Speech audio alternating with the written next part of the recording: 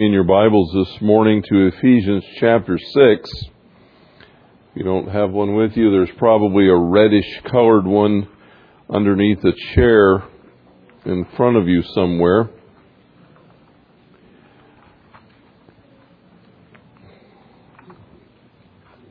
I learned in the 8 o'clock service that I do not have enough time to bring this entire message. So once again, to be continued. I'll tell you that in advance. We're going to continue on with this next week. And whatever God is doing with this, I hope that it is indeed addressing some of the needs that you have in your life.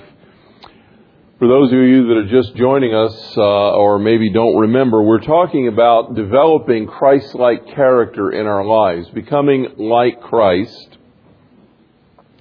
And if you are a guest with us today, our Spanish language group is still in their worship time downstairs. We don't always keep that in sync exactly. We've been talking about developing Christ-like character in our lives. We started in Philippians chapter 3 with Paul's passionate desire. He said, I want to know Jesus Christ. That's my heart's desire. That's my passion. I want to know Christ. And he said, I want to be found in Him, not having a righteousness of my own, but that which is through faith, the righteousness of God, which comes on the basis of faith. Paul said, I want my life to begin to reflect the character of Christ, whom I love and I long for and I yearn to know. And so he described this as his passion in life, his number one all-supreme goal. Everything else was subordinate. And he said that. I've counted everything else as rubbish for the excellency of knowing and gaining Jesus Christ. That's more important to me than anything else. And so we've been talking about how is, when we have this desire to know Jesus Christ and to be made over into His likeness, how does this happen in our lives? Last week we looked at Romans chapter 12 verses 1 and 2 because Paul gives us some real insight into the process of transformation in those verses. He says, I urge you therefore, brethren, by the mercies of God, to present your bodies as a living sacrifice, holy and acceptable to God, which is your spiritual service of worship. He says, give yourselves to God entirely. And then he says, and do not be conformed to the world. And here's the key. But be transformed by the renewing of your mind, that you may prove what the will of God is, that which is good and acceptable and perfect. And so Paul says the key to transformation, to becoming Christ-like instead of like the world or like your old self, the key to transformation is in the renewing of our minds. Now, the power of transformation is in the Holy Spirit. I want to make that clear because we don't have any, it's not like, I can learn something new. Give me a course. I'll take 6 classes and I can be Christ-like. Okay, that's not the point. It's not that I'm going to learn it and then I'm going to do it. I'm going to learn something new. And what I'm going to realize is the only one that can do it is Christ in me, by the power of the Holy Spirit. So the key to transformation is the renewing of our minds. That is the process, but the power to make the difference, to actually do the behavior, to change the way we act and the way we live, that power is in the Holy Spirit. And that's what Paul meant when he said that I may be found in Him, not having a righteousness of my own. See, if you could read it, learn it, and do it, it would be yours, wouldn't it? It'd be your own effort. And a lot of people think that that's Christianity. Here's the Bible. I read the Bible. I learn it. I do it. Well, the problem is we all know we don't do that very well. Okay, so I read it and I learn it and I try to do it. And I read it and I learn it and I fail a lot of times. Whatever. But that's all me. That's a works-oriented kind of religion. And what Paul is saying is, I want to know Jesus Christ and I want Him to live through me. I want His power in my life. I want His dynamic in my life. I want His transformation. And yet, the key to that, where we're confronted with the need to turn to the Lord Jesus Christ and rely on His power and rely on the presence of His Spirit, is when we come face to face with our deficient and inappropriate ways of thinking. The lies that we have believed are confronted with the truth of the Word of God, and we realize, all my life I thought this is what would make me happy. All my life I thought this was how to cope with problems. All my life I thought this was how to get people to do what I wanted. And now the Word of God is telling me something different. And there needs to be a change. This morning I want to move to Ephesians chapter 6 and talk about our warfare, because we kind of left off there last week talking about how is it that all of this bad thinking, this wrong philosophy of life develops. What happens that makes our minds get so messed up? And we ended by quoting some of the verses from the Old Testament, like, there is a way that seems right to a man, but the end of it is death. In other words, what's logical and reasonable to you is not always right. But it sure seems right. It seems like what I know best. But it takes me in a wrong direction. Where do those lies come from? Where do those ideas come from that are really counter to the teaching of Scripture and to the character of Christ? And we talked about how, we're born with a sin nature. That's the big culprit. We also are born into a family with genetic heritage that has issues. We're born into a family. We have parents. We have an environment. We have siblings or something like that. Whatever it is, every child has an environment. Even if it's an orphanage, there's an environment. So you grow up in that environment. And you're exposed to the frailties and foibles and failings of other human beings. So you have all of that going on. We talked about family dynamics. And one of the things that I mentioned last week that has sparked some interesting discussion is that sometimes families, without realizing what they're doing, and I'm not suggesting that people go out and intelligently invite demonic spirits into their homes, but the truth is, through bad behavior and through engagement in habitual sinful practices, oftentimes demonic spirits gain access to our homes and our families and our family history. And as a consequence of that, children are born into that environment where demonic spirits of certain kind of flavors affect the atmosphere. And so children come up in this whole, quagmire of influence and genes and atmosphere and spiritual warfare and culture, and all of these things shape our thinking. And the Bible says that thinking needs to be confronted with the truth of the Word of God in order for our lives to become conformed to the image of Jesus Christ. In Ephesians chapter 6, beginning in verse 10, Paul writes, "Finally be strong in the Lord and in the strength of His might.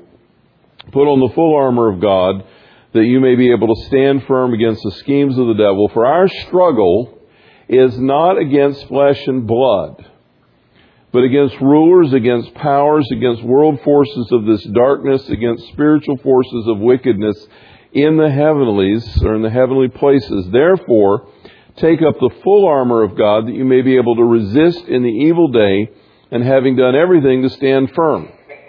Stand firm, therefore, having girded your loins with truth, having put on the breastplate of righteousness, having shod your feet with the preparation of the gospel of peace.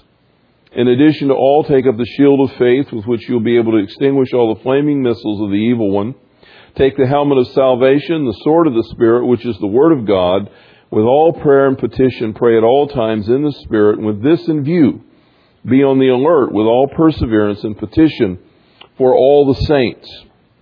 Now, there are a couple of things in this passage that I want us to see very clearly in order to understand the kind of struggle that we are engaged in the process of being changed from our old self-centered, selfish ways into the image of Jesus Christ that is formed in us. This is the battle.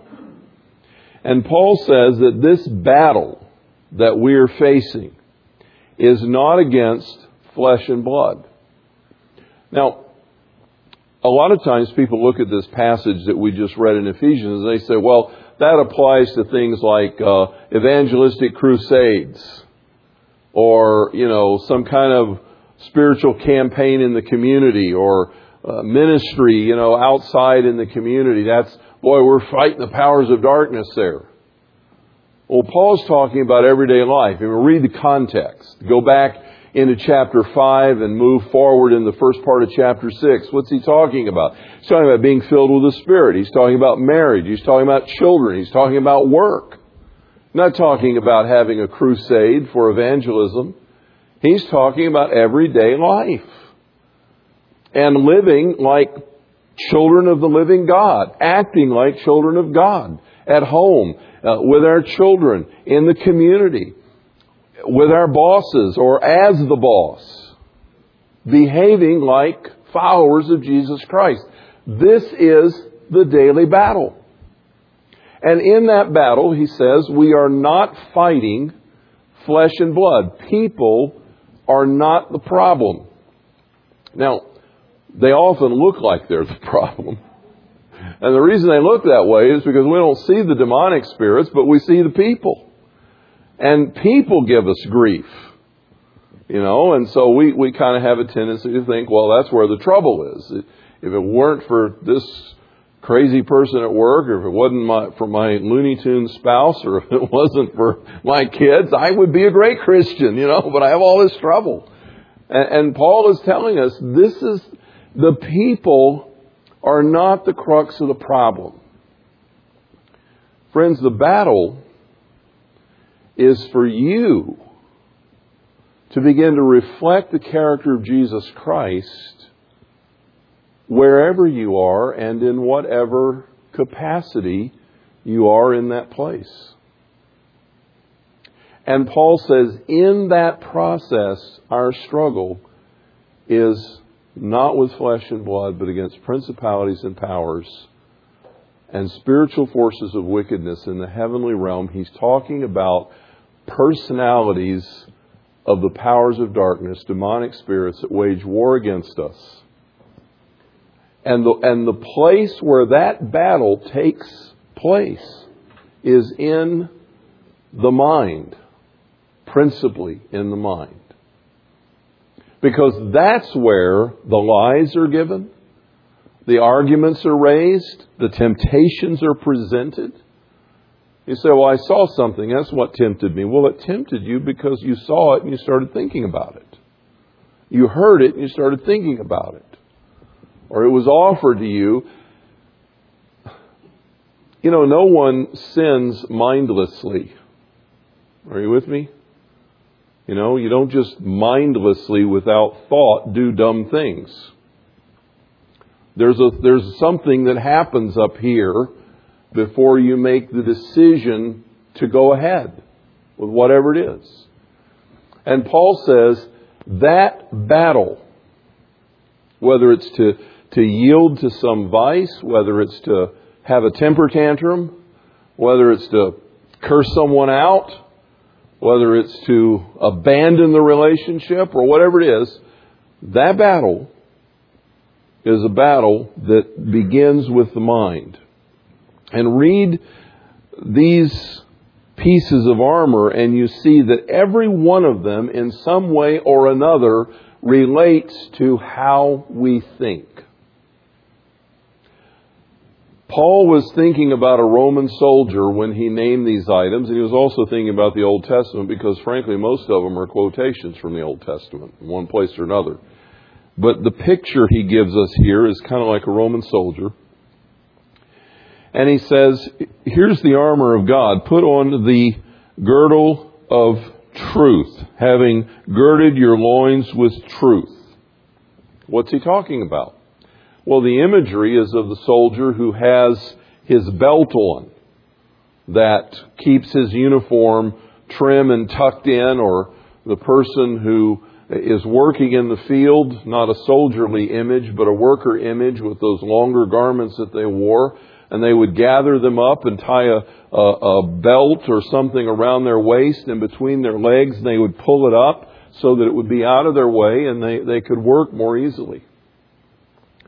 If you think about the imagery that he's creating, you can understand that to gird up the loins of your mind with truth is to have the Word of God tie up the loose ends of your thinking.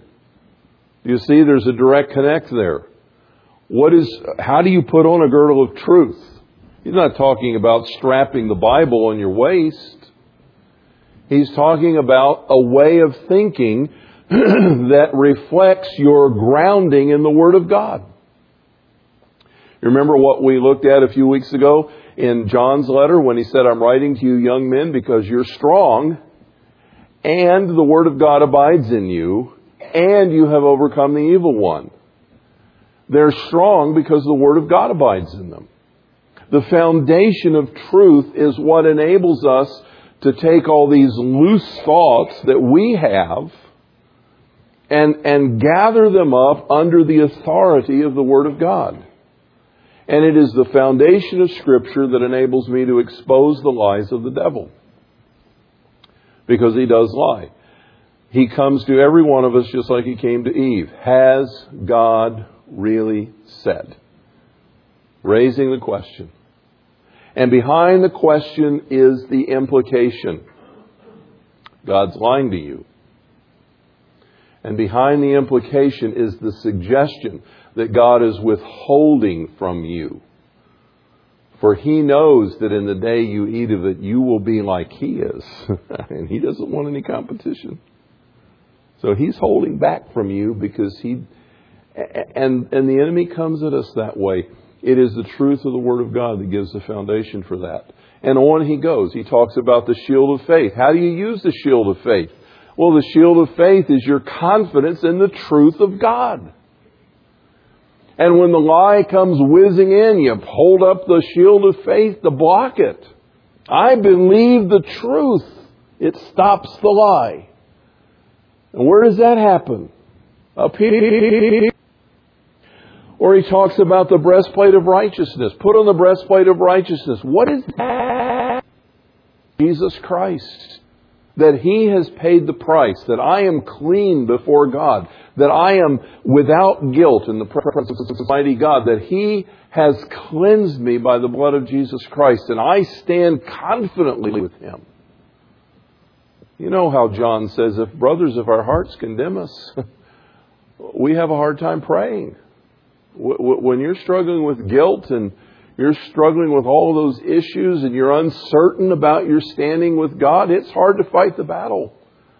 But when you know the truth, and you know you're cleansed, and you know you're forgiven, and you know Christ has washed your sin away, and you know that you're standing in God's presence, pure and holy with His imputed righteousness, clothed in His righteousness. Put that shield of faith up against the lies of the enemy that tell me otherwise. And I have confidence in God that that's true. Where does that take place? It's up here. Or the sword of the Spirit, which Paul says is the Word of God. The sword of the Spirit is how I use the Word of God offensively. The devil tells me this lie, and you bet, no, this is what God says. The enemy came to Jesus in the wilderness and he said, turn the breads into stone. And Jesus answered him, or turn the stones into bread. And Jesus answered him with a scripture, man shall not live by bread alone, but by every word that proceeds out of the mouth of God. His answer was, it is written. You see, he thrust the sword of the truth right at the lie. It is written. This is the specific application of the Word of God to the particular lie that you're being fed. So the devil comes back at him with a Scripture quote. Let me take you to the top of the temple, and Jesus, why don't you jump off and you'll land with safety because it is written. The devil uses the Bible. Does that surprise you? It shouldn't. He knows it probably better than you do. It is written. He will give His angels charge concerning you, lest you dash your foot against a stone.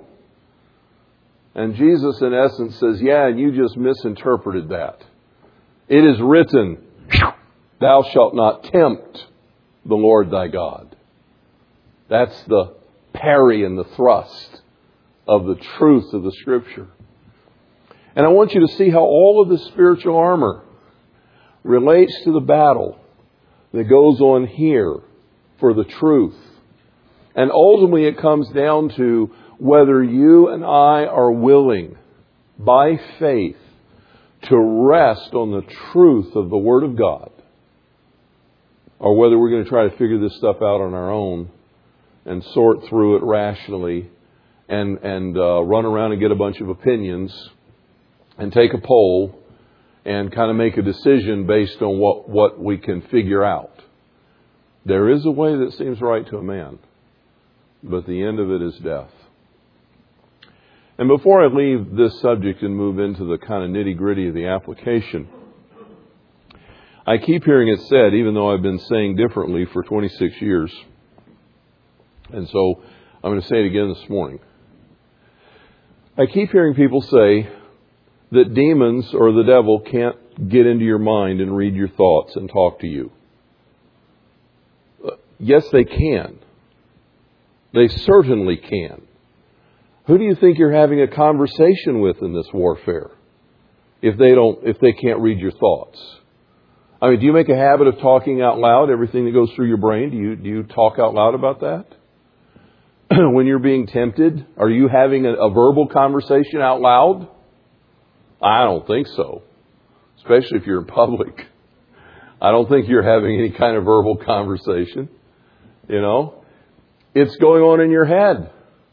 And when you say, no, I don't think that's a good idea, who says? Oh, yeah, it is. Nobody will know. Who says that? You think that's your own mind? You think you're imagining this stuff? You're having a conversation with yourself? You think you're in a battle with your own brain? No.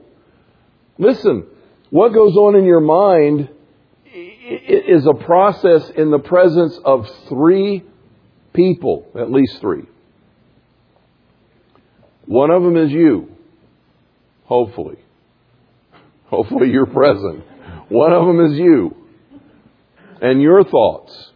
And one of them is the Holy Spirit of God. Thank God if He's in your life, if you're a born-again child of God and the Holy Spirit is living inside of you, He has access to your mind and your mental processes. And isn't it amazing how He can bring Scripture to bear at just the right moment? I'm amazed at how oftentimes a Scripture verse that I haven't even thought of in months pops into my brain at just the right moment. And I know how it got there. You know, I didn't think it up. The Holy Spirit of God brought it out of the recesses of my memory at just the moment of need. And when this battle is going on, it's because I'm fighting an enemy who is introducing thoughts and ideas to my brain. You know, if you will awaken to the fact that the spiritual warfare, the principalities and powers and spiritual forces of wickedness in the heavenly realm, if you awaken to the fact that that battle is going on in your mind, it will give you a lot of insight. Don't own every thought you have. You know what I mean by that? Don't accept as your own every thought that goes through your mind. Recognize that many of them are planted there by an enemy. And there's nothing He would rather do than make you think them. Because then He can dump guilt on you. And if you love the Lord with all your heart, and you're a child of God, and you want to honor Christ and to do the right thing, you know, and you're at the cash register, and the person at the register hands you back a 10 instead of a 1, and you get too much change, and you hear a voice in your head say, why don't you just not say anything? They'll never know. Where do you think that comes from? That's not necessarily your thought. That comes from the enemy. And the counter to that is to honor the Lord. That's stealing. It is written, thou shalt not steal. Get out of here, Satan. In the name of Jesus. And you give the money back and straighten out the change. Don't accept every thought that comes, because they're not all yours. Recognize that the battle goes on in the mind. Well, I'd like you to look at your outline for this morning. The battle belongs to the Lord, Roman numeral 1.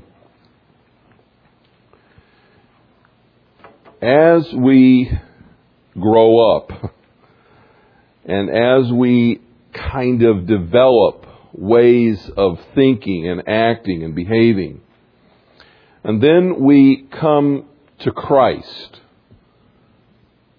that's where the conflict often begins. We are confronted with the truth of God's Word in opposition to the way that seems and has seemed all of our lives right to us. Mostly our wrong beliefs are oriented around what we think will make us happy and give us a sense of fulfillment. I mean, that starts in early childhood. And from childhood, children begin to develop along the lines of looking for pleasure and avoiding pain and finding out ways to get what they want and to avoid what they don't want. And they develop strategies. And anyone that's a parent knows that process. You know, they work on that. And the process, the point of parents is to help them grow up and become mature and responsible and learn things like delayed gratification and not always getting my way and thinking about others and sharing. And you know the story. Everything I needed to know, I learned in kindergarten. And that whole process begins in our earliest years. And then as we begin to look at the kinds of things that we want to make us happy, our ideas extend to what will help us reach those goals or to soothe us when we fail. You know, and how many people begin to adopt strategies to pamper themselves after they've hit a wall in the pursuit of their goals? And the kind of ways that people do that. And they're myriad. I mean, people have all kinds of ways of solving those kinds of issues. They retreat, they withdraw, they learn to get drunk, or they eat, or they whatever. You know, they find ways. They go to a movie.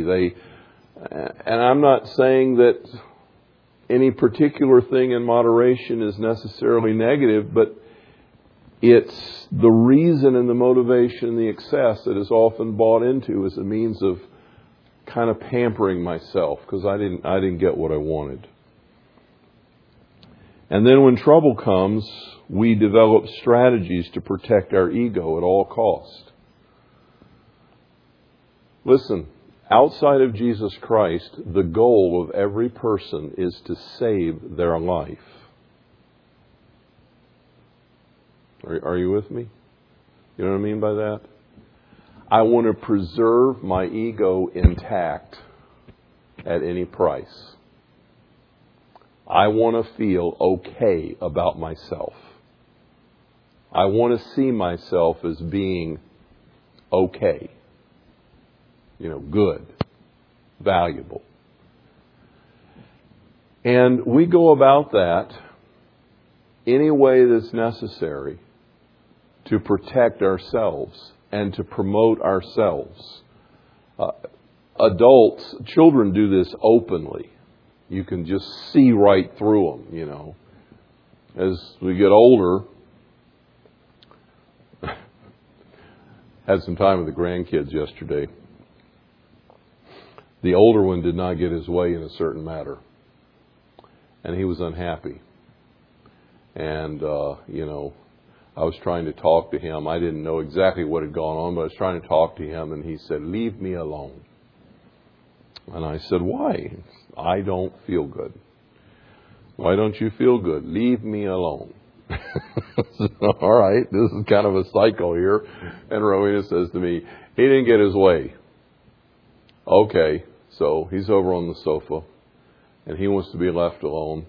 And the next thing I know, the younger one is crying because the older one did something to him. And immediately I recognized what's going on. He's unhappy. He's not getting his way. So he's going to create a diversion by whatever he did to Caleb, pushed him over, pushed him down, or took a toy. I don't know what happened. So now he's wailing on the carpet, and we got this drama going on. And I thought, adults act the same way. They just are more sophisticated. They learn more clever ways of doing the same kind of thing. All eyes are on me. I've messed up. Let's see. Who can I shift the focus to? And we play these games and we adopt these methods. And from childhood on, we're kind of playing this. And psychologists call that tactic what do they call it? Defense mechanism. Yes, I knew the word was there somewhere. They call it a defense mechanism. Now, I want to take a time out here for just a second, and I want to tell you about the science of psychology, because it's important for us. I've studied a lot of psychology. I've studied a lot of counseling and psychotherapy and all that kind of stuff. And here's what I've learned.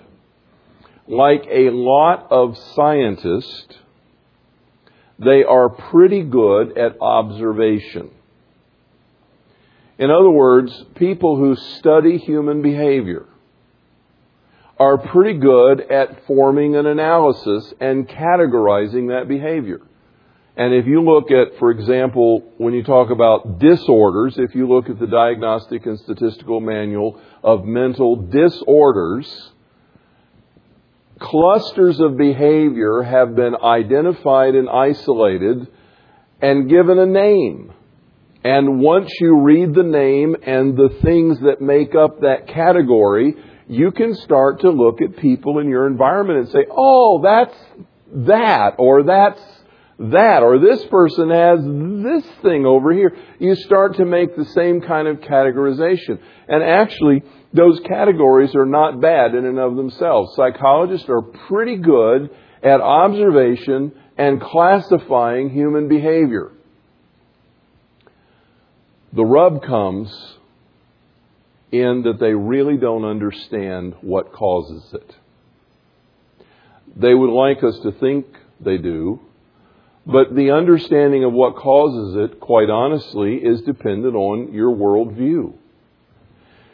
If you happen to be an evolutionary biological thinker and you believe that all of behavior is a product of chemistry, then you look for chemical causes. If you are a behaviorist and you think that all behavior is a product of stimuli in the environment, then you start looking for poverty in the ghetto or alcoholic parents or something like that. And you find those backgrounds, and then you kind of look for the common ingredients, and then you're going to try to do some behavior modification. There's all kinds of ideas on how people got the way they are, but there is no scientific fact behind any of it. The truth is no one knows how people get the way they are. You can say that people grow up in ghettos, turn into drug dealers and crooks. That's a pretty big generalization. But the fact is, some of them decide they don't want to live that way, and they go on and become doctors and lawyers. It's amazing. You read those stories in the Reader's Digest and other places of the successes. Now, admittedly, they're not huge. But if the fact that one person can do it proves it can be done. Somehow it didn't get to that person. One of the most interesting studies is when you study what happens in families among siblings. How do some of them turn out so differently? I remember a number of years ago discovering a book that was written by a pastor and his wife who had 5 children. They had 4 children, and the youngest one was a teenager before they had their 5th. By the time the youngest one was a teenager before the 5th one, they wrote a book on parenting because the first 4 turned out great and they were on track. And they wrote a book on parenting, and they began to export their wisdom on how to turn out perfect children. And then the 5th one came along. And, this guy's admitting some years down the road, oh man, nothing I thought I knew worked. Everything went wrong. Well, how did that happen? Same parents, same environment, same structure, different person. Children are different. They're not all the same. Identical twins are a fascinating study. You begin to look at identical twins. I love the study that was done a number of years ago, and David Weiss made me aware of this in terms of alcoholics, where they studied twins of alcoholic parents. And in the course of that, there were 2 twins. One of them was a Skid Row drunken bum, and the other one was an attorney who did not drink a drop. And they asked them, how did you turn out like this? And both of these now men gave the same answer. With parents like ours, how could we be any different? Hello? What's going on there? And one of them was saying, I don't want anything to do with this lifestyle. And the other one was saying, I grew up in an alcoholic home and I was predetermined to be an alcoholic. But they were identical twins who came up in the same home with the same parents. Psychologists don't know how we get the way we are. They're pretty good at saying what we are, but they don't know how we got there. And here's the real kicker. They don't know the cure. They do not have any idea how to truly be healed. We can talk about psychotherapy. We can talk about medication. We can talk about getting, in touch with the child of the past. We can take all kinds of strategies. We can learn behavior modification. We can do all kinds of things to put Band-Aids and patch kits on top of dysfunctional behavior. But I'm here to tell you, only Jesus can change who you are.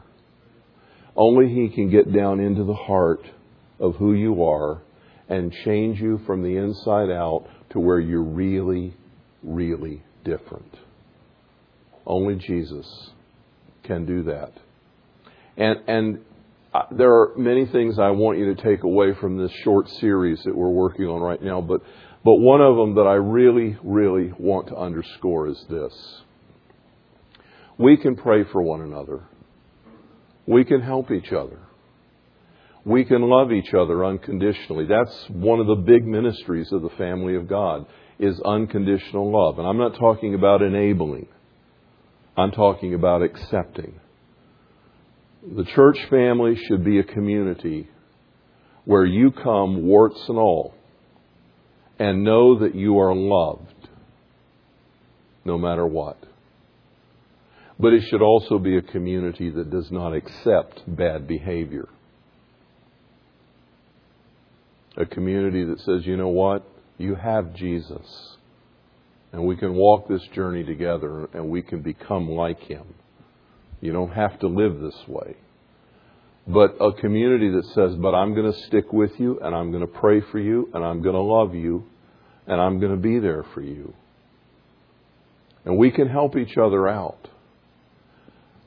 But the only person in the universe that really knows why you do what you do, that really knows how you think, that really understands you from the inside out, and knows what to do to fix you, is Jesus Christ. There is no other one besides Him. He is it. And good news for you, He says, I have loved you with an everlasting love. And I will never leave you nor forsake you. People that really have a lot of problems can wear a lot of people out. But you will never wear Jesus out. You will never catch Him tired. Years ago, to my horror, I fell asleep in the middle of a counseling session. I was not the counselee. I was doing the counseling. And I will never forget this woman saying to me, I can't believe it. I finally found someone that I could pour my heart out to and tell my deepest stories, and you fall asleep in my face.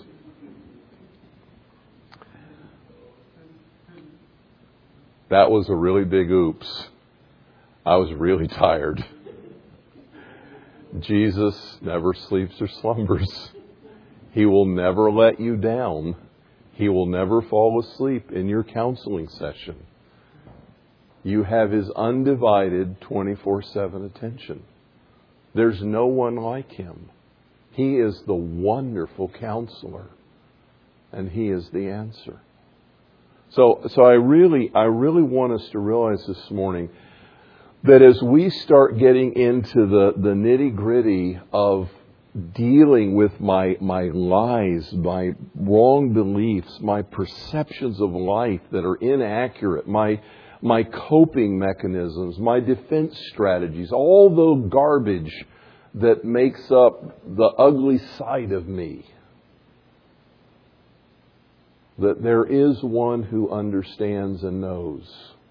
And He gets in there with the intention of bringing Christ-like character and healing us. Look at letter B, because I want to explain something about this. As the Holy Spirit begins His work in us to make us into the image of Christ, He brings us to places and experiences that expose the lies we have believed and confronts us with His truth. Perhaps you have memorized Romans 8:28 and following, but let me read it for you as a reminder. Romans 8, beginning in verse 26.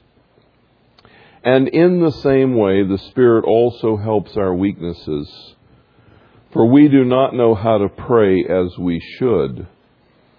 But the Spirit Himself intercedes for us with groanings too deep for words.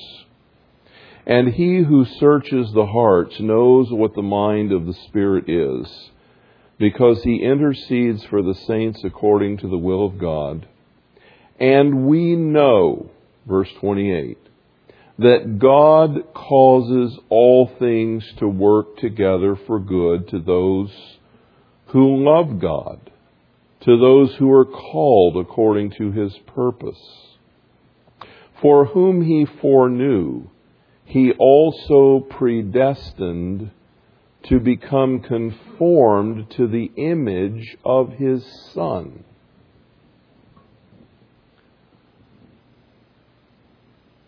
When we come to Jesus Christ and we turn our lives over to Him, He begins a work that He will not quit until the day He appears for us in glory.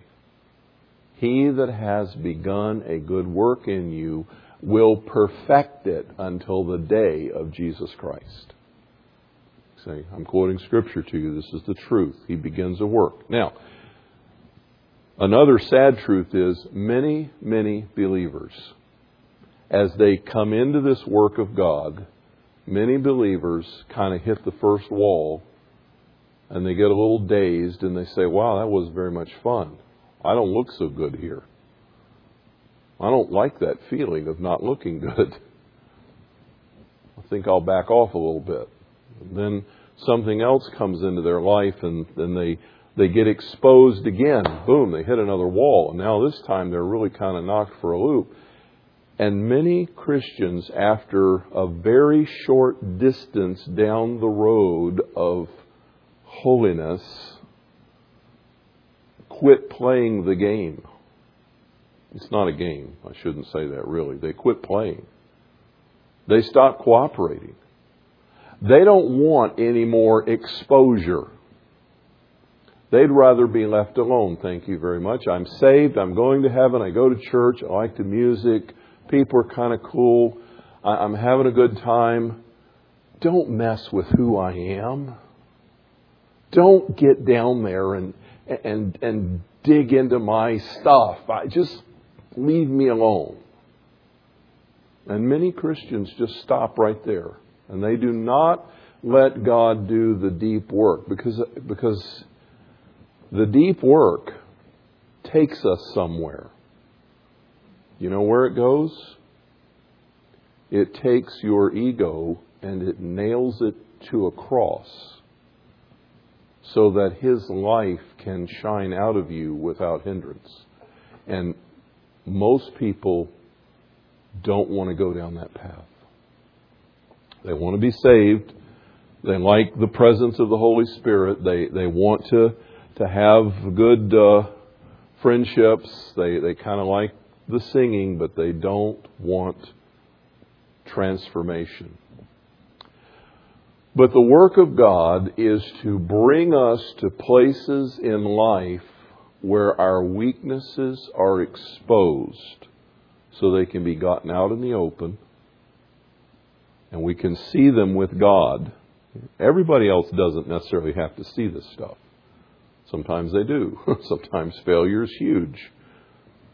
But He brings us to places where our weaknesses are exposed. And in the process, He really is asking the question, this is you. Would you like it to be replaced with me? If you will let me, I will put that on the cross and I will come through. Will you let me? Now, I want to clarify something because a lot of people get hung up here. We live in a fallen world. We live in a world where bad things happen. We live in a world where heartaches occur. We live in a world where sadness is a part of life. Relationships fall apart. Jobs are lost. Financial security is disrupted. Health fails. That's the kind of world we live in. I am not telling you that God brings tragedy and problems and difficulties into your life as if He designed them so that He can put you in the crucible of testing. If I could explain this, I would be God. So I can't explain this in depth. God is good. I know that by the Word. But God, in the master plan, sees all this stuff in advance, and He has it all figured out. And with the things that come into our lives that are grossly negative, He has already said in advance, I will use that to make you over into my image, if you will let me. I will bring good out of that for you. I will use this situation to transform you into the likeness of Jesus Christ. Or You can run away licking your wounds and protecting your ego and huddling up close to yourself and gain no benefit. And when I say that, I don't want you to go out of here saying, the next tragedy that strikes me, God caused it so He could put the smackdown on me. What I'm saying is, nothing ever takes God by surprise. And He knows what's coming down the road, and He will use it in your life for His glory and your good. That's what Romans 8:28 says. We know that God causes all things to work together for good to those who love God. Nothing in your life has to be lost. It can all be turned to your gain if you will yield it to Jesus Christ. And we see in the context that the goal is whom He foreknew, He predestined to become conformed to the image of His Son. So has disappointment come into your life? You didn't get into that graduate school or that university you were hoping for? How do you handle disappointment? How large is your confidence in God? Did the stock market tank on your retirement income and now you have nothing to retire on? I remember back in 2000, somewhere along in there, where the big crash came because of some of the internet sites and whatever, and the stock market tanked. And I remember one paramedic at the fire station with dismay saying, I was planning to retire next year and I just lost over 70% of my retirement in my stocks. And I'm going to have to work another 10 years now. And just frustrated and worried and anxious. How do you handle that?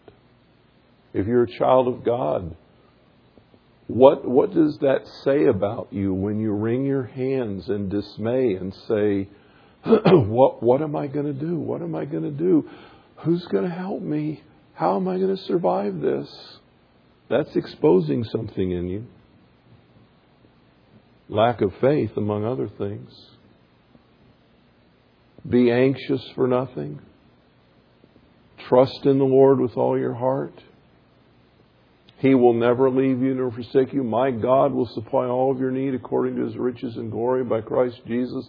Do not lay up for yourself treasures on earth where moth and rust destroy and thieves break in and steal, but put your treasures in heaven and seek first the kingdom of God and His righteousness, and He will take care of you because your Father knows what you need. Okay, where is your hope? Where is your trust? If loss of financial security exposes lack of faith, run to Jesus. He is your security. You know, I'm amazed at people that have all their hopes and all their confidence in their savings. And in, you know, one of these days, if Jesus tarries and we live long enough, some people say, I'm investing in gold because gold is a surefire security. Or some people squirrel their cash away in their house. I can't believe, you know, I've been a pastor for a long time, and I hear the stories of families after the death of, you know, a senior patriarch of the family and that are digging wads of $1,000 at a time out of envelopes stuffed in vents and attics and backs of drawers. And it's like, man, because of lacking security. And what are you going to do one day? You know, you say, well, I've got mine in gold. There'll always be gold. Yeah, until the government says, you have until December 1st to cash in all your gold and take these government papers in place of it. And anyone who has gold after December 1st is just going to be shot. You don't think that'll ever happen? It's already happened in the world. Governments come and go. They change. One day they're all going to change, and not for the best. And all they have to do is make a rule. Look at The Communist Revolution in Russia. Look at Vietnam. Look at China. Look at the history. Look at the overthrow and overturns of government. There is no security on this planet outside of Jesus Christ. And if you encounter something that awakens you to that fact, it may simply be exposing your lack of confidence in the Lord. And does God say to Himself, let's see, I think I'm going to rip all of their hope apart so that I can just devastate them and see who comes out on top? I want to be very careful with that, because you read the book of Job, it sounds an awful lot like that, except the devil was the one bargaining for the opportunity. But the truth is that nothing happens in your life that God cannot use. And oftentimes those difficult spots of life expose the lies that you have believed.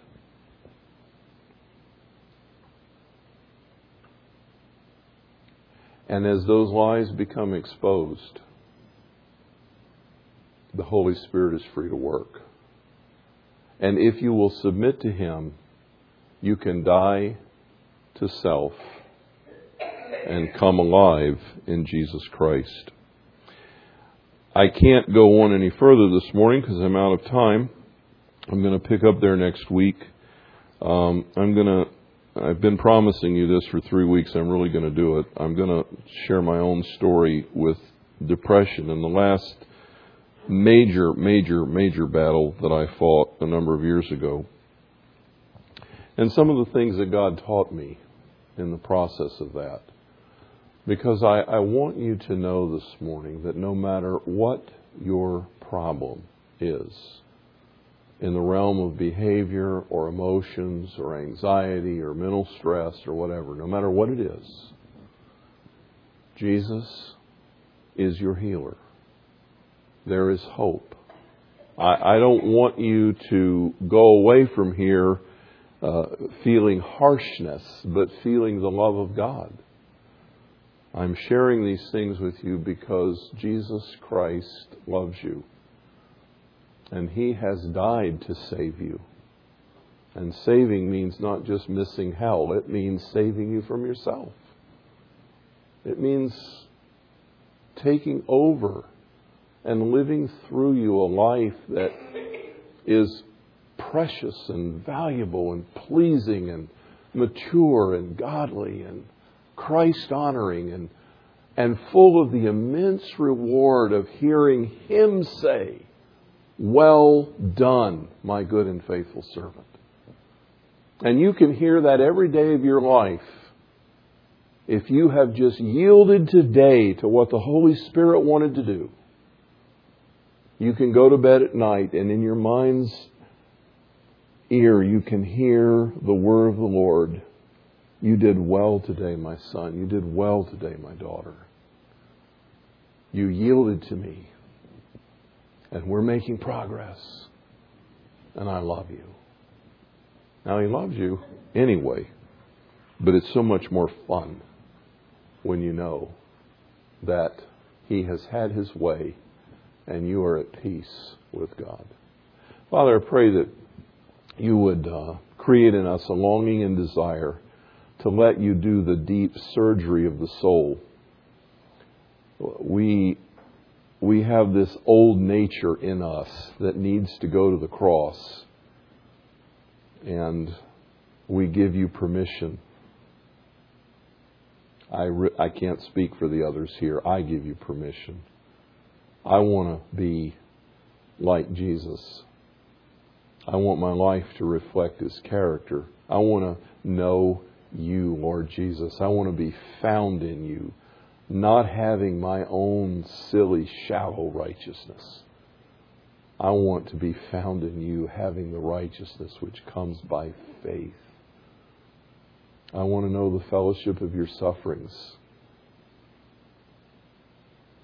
Lord, I want to know the power of Your resurrection.